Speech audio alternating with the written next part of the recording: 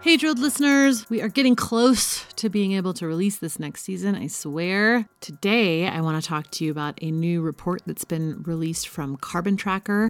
The title is quite clever, The Future's Not in Plastics. Little graduate reference there. The report is looking at how the oil and gas industry has for quite a while now been pointing to petrochemicals and specifically plastics as its way out when demand for oil and gas related to transportation and various other sectors declines. They've been hanging a lot of their hopes on petrochemicals and plastics, and what this new report tells us is that the demand is just not there. The oil industry is predicting that plastic use will just continue to grow at 4% a year for several years, and they're basing a ton of investments on that. They're also getting a ton of investment dollars based on those projections. But what Carbon Tracker found is that, in fact, demand will be decreasing 4%. That's quite a gap. On top of being a bad investment financially, of course, plastic is quite bad for the planet, and not just on the waste side. CO2 is emitted in the production of plastic. Plastic is often burned, emitting more emissions. For the most part right now, plastic is being made with the emissions of fracking and being sold as sort of some closed loop way to deal with the emissions from that process. So again, it's one of these things that doesn't make sense from an environmental perspective, that doesn't make sense from a climate perspective, doesn't make sense from an environmental perspective, and that no one really wants. The oil and gas industry has for a very long time used the "we're just fulfilling a demand" defense for oil, gas, coal, plastic, you name it. They very much use that argument on plastic, but the data just doesn't back it up. Here to explain all of that is this report's author, Kingsmill Bond. That conversation coming up in just a moment after this quick message from today's sponsor.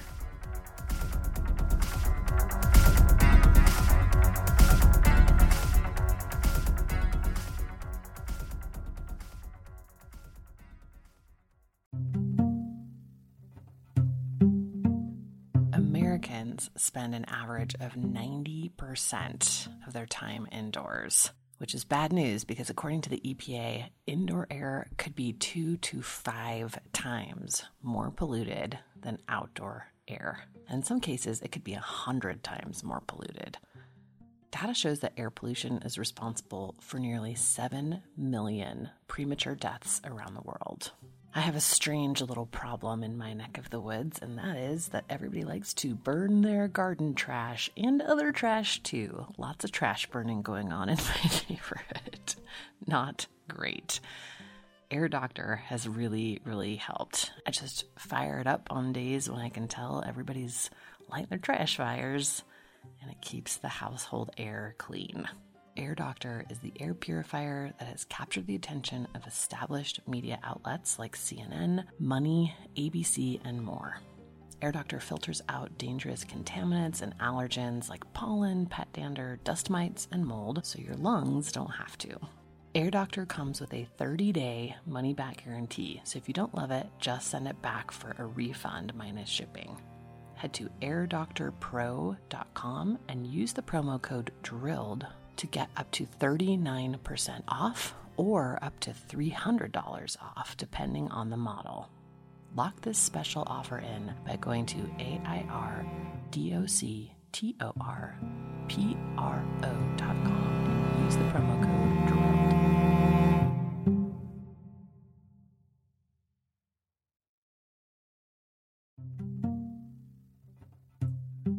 Hi, it's Amy here, and I'm excited to tell you about a new podcast from APM Studios and Western Sounds called Ripple. Such a good idea, this show. In the aftermath of major disasters, there is always a swarm of media attention. The public is captivated by breaking news, there's coverage and controversy, and then the cameras and the public just move on. But the stories are not finished.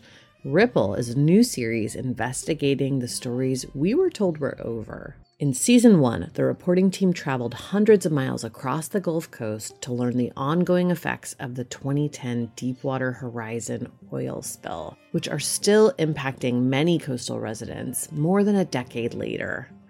You can listen now to Ripple wherever you get your podcasts.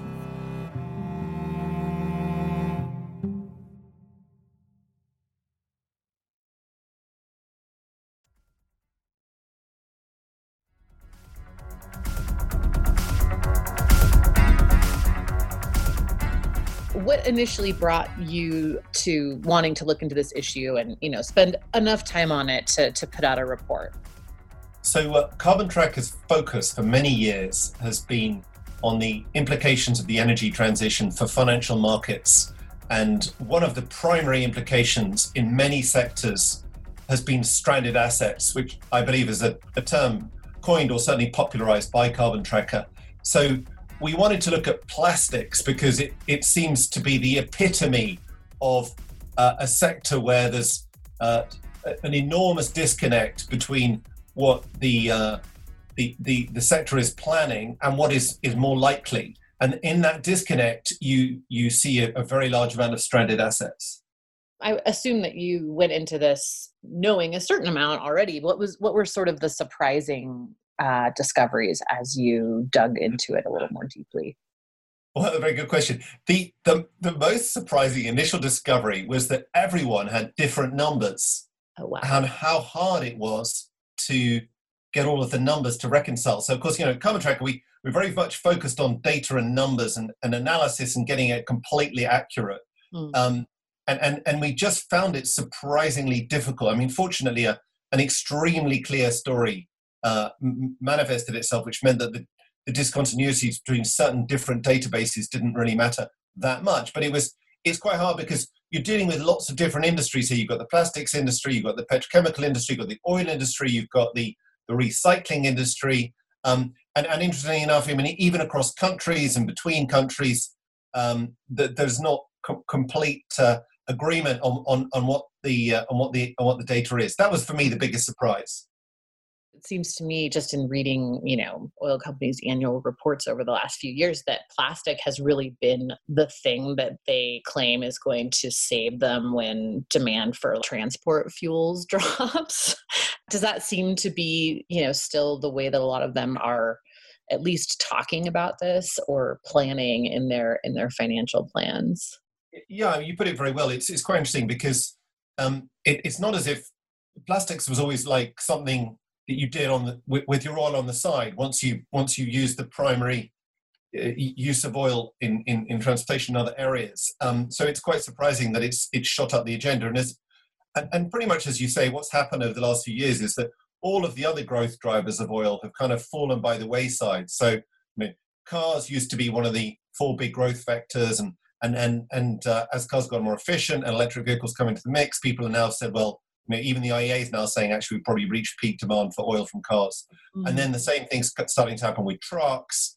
And obviously, in recent months, the COVID crisis has taken the steam out of the third big pillar, which was airlines and air travel. And like petrochemicals has become a kind of mantra for the oil industry, that thank goodness for petrochemicals, because that's where all the growth lies. And it's quite interesting if you take the data now from BP and the IEA, probably the two leading forecasters of the entire system, then from our calculations, about half the growth of oil demand in the next 20 years in the IEA numbers is actually from plastics. And surprisingly enough, it's basically all of the growth in oil demand is coming from plastics in our interpretation of the BP numbers. So wow. It has become really significant because everything else has fallen away.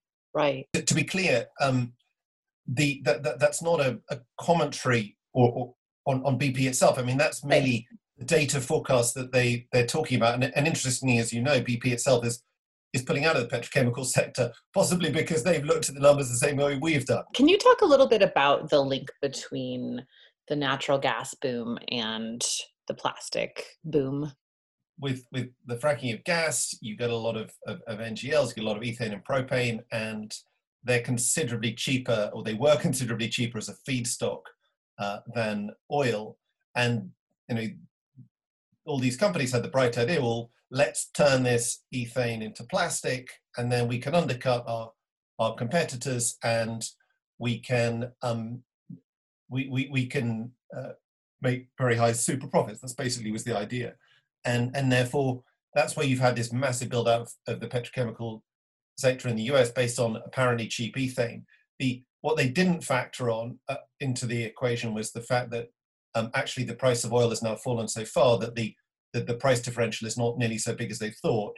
And then, of course, much more importantly, because there's so much overbuild, the price that they thought they were going to get, they're not going to get because there's so much overcapacity that ethylene prices have collapsed. So it's just been a very poor strategy. Yeah. I have seen some data around the COVID crisis actually helping to, buoy some of the plastic demand. Is that accounted for in this report? It is. In fact, we tend to see COVID as in so many other areas as a factor which speeds up change. So probably the best data on the expected impact on plastic demand this year comes from Wood Mackenzie, and they add it all up. What's the impact on plastic demand of increasing demand for medical plastic, for PPE use and gloves and stuff, and then what's the impact of lower demand because of the economic shock, so we're buying less cars and we can't go to the shops, so we're buying less clothes, and they add it all up, and actually the because you use 1,000 times or more plastic in a car to what you use in a mask, the actual impact is to have a 4% decline. They estimate in plastics demand this year, and that kind of, if you have to state the obvious, if you have a 4% decline in demand and a 4% increase in capacity, right. 4-5% increase in capacity, things looking quite ugly. But actually, in this report, we wanted to focus also on some of the longer term impediments to the expected demand growth. Right. Could you talk a little bit about those longer term impediments and what you're seeing in beyond COVID? Yeah, I think there were three impediments we wanted to on which we focus. I mean, the first is just thinking about society. And people always sneer at me as a finance guy when I talk about society, but you can't completely ignore the wishes and aspirations of the world's populations, because you have these two really unsurmountable problems that the plastics industry has not been able to address. The first is that they have a very large carbon footprint. It slightly depends how you calculate it, but the point simply is that they have a large carbon footprint that's planning to double over the next 20 years when the rest of the world is trying to get to zero.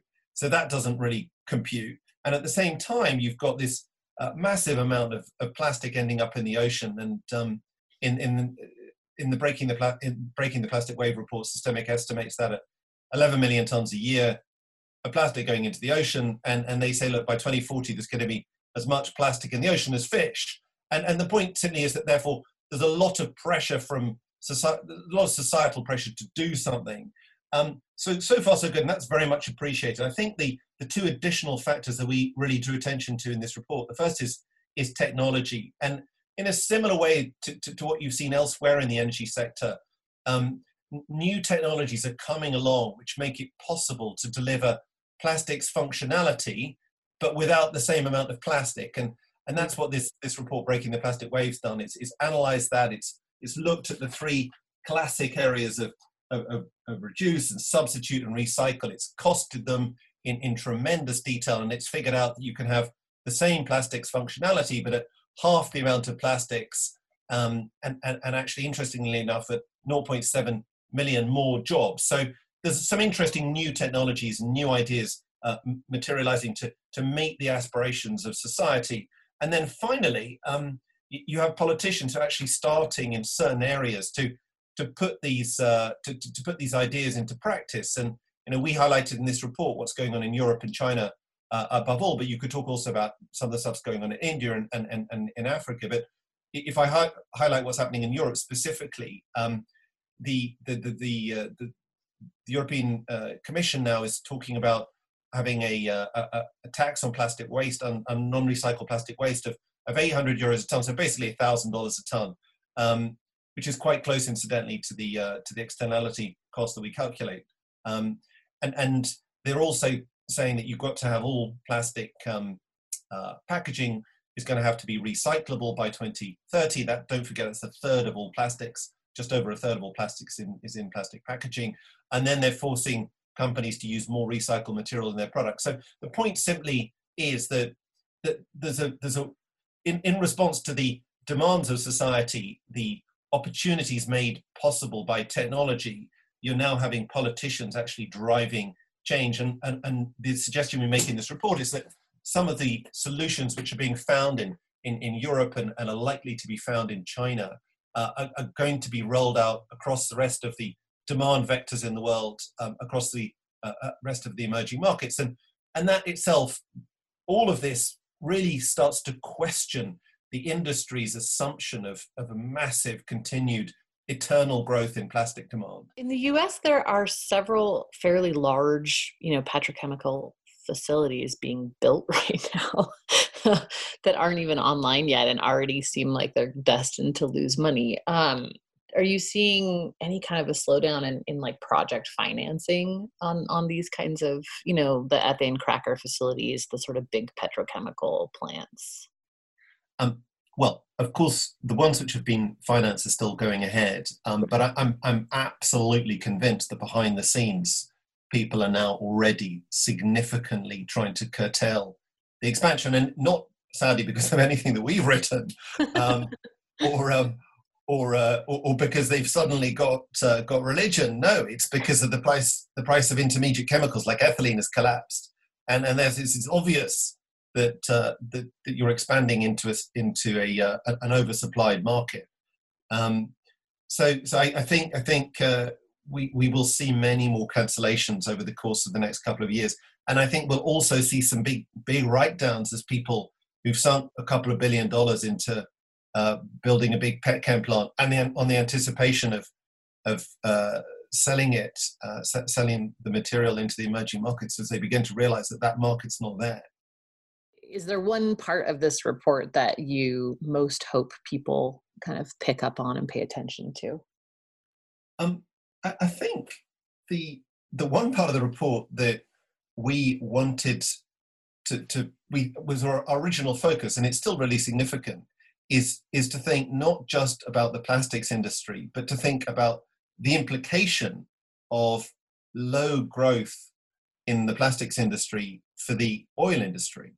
And there's a lot of talk at the moment about peak oil and have we hit peak oil demand. And I don't particularly want to focus on that, but this debate is really significant, because if between half and all of expected demand growth from oil is actually from plastics, and if that growth in and of itself can now be questioned, then it just becomes considerably easier to question whether or not oil demand growth itself is going to regain its 2019 level. So that's, I guess, the other angle we wanted to look at in this report. The other thing, slightly original thing that we did, is we figured out the size of the plastic externalities, and just the point simply being that this is not an industry which has, how do I put it mildly, it's not an industry which has been particularly receptive to paying for the negative consequences of what it does. Right. And the cost per ton is about $1,000 a ton, which actually sounds like a lot, but on a per person basis, not very much actually. It's $46 per person globally. So the point simply is that you have an industry which is polluting a lot and creating a lot of waste, and people don't like it, and actually therefore I think is extremely vulnerable to any attempts to change it. And that is likely to play out over the next few years. It's a lot easier to talk about the negatives of plastic. It's harder for them to make the case that they do with oil, that it's just a totally necessary part of life or a central piece of the economy. I don't know. It seems to me like it should be that much more vulnerable to criticism. Yeah, no, I think the other point, well, as you know very well, the industry always says, look, you desperately need plastic for PPE equipment, and you need plastic for iPhone covers, and and they commission these wonderful studies saying that plastic is better than glass because it's lighter weight and all the rest of it. And the answer to all of this stuff is just to go, okay, guys, that's great. I mean, we know your product's great. Thank you very much, but just pay for picking the stuff up after people have used it, and pay for all of the health costs and the ocean costs. If it's so great, then just pay for it. It's not not unreasonable. Right. And I think that's often lost in the debate about how great plastic is that it is great, but there are costs which are borne by other people, and you need to pay for them. Right. Yeah. Anyway, Awesome. Thank you so much, Amy. Very much for a very enjoyable conversation. Yes, thank you. I appreciate it.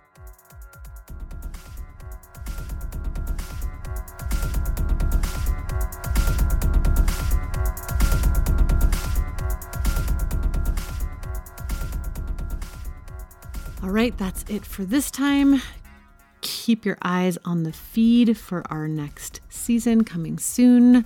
I'll also be dropping some special preview episodes for some of the other climate shows coming up on the Critical Frequency Network.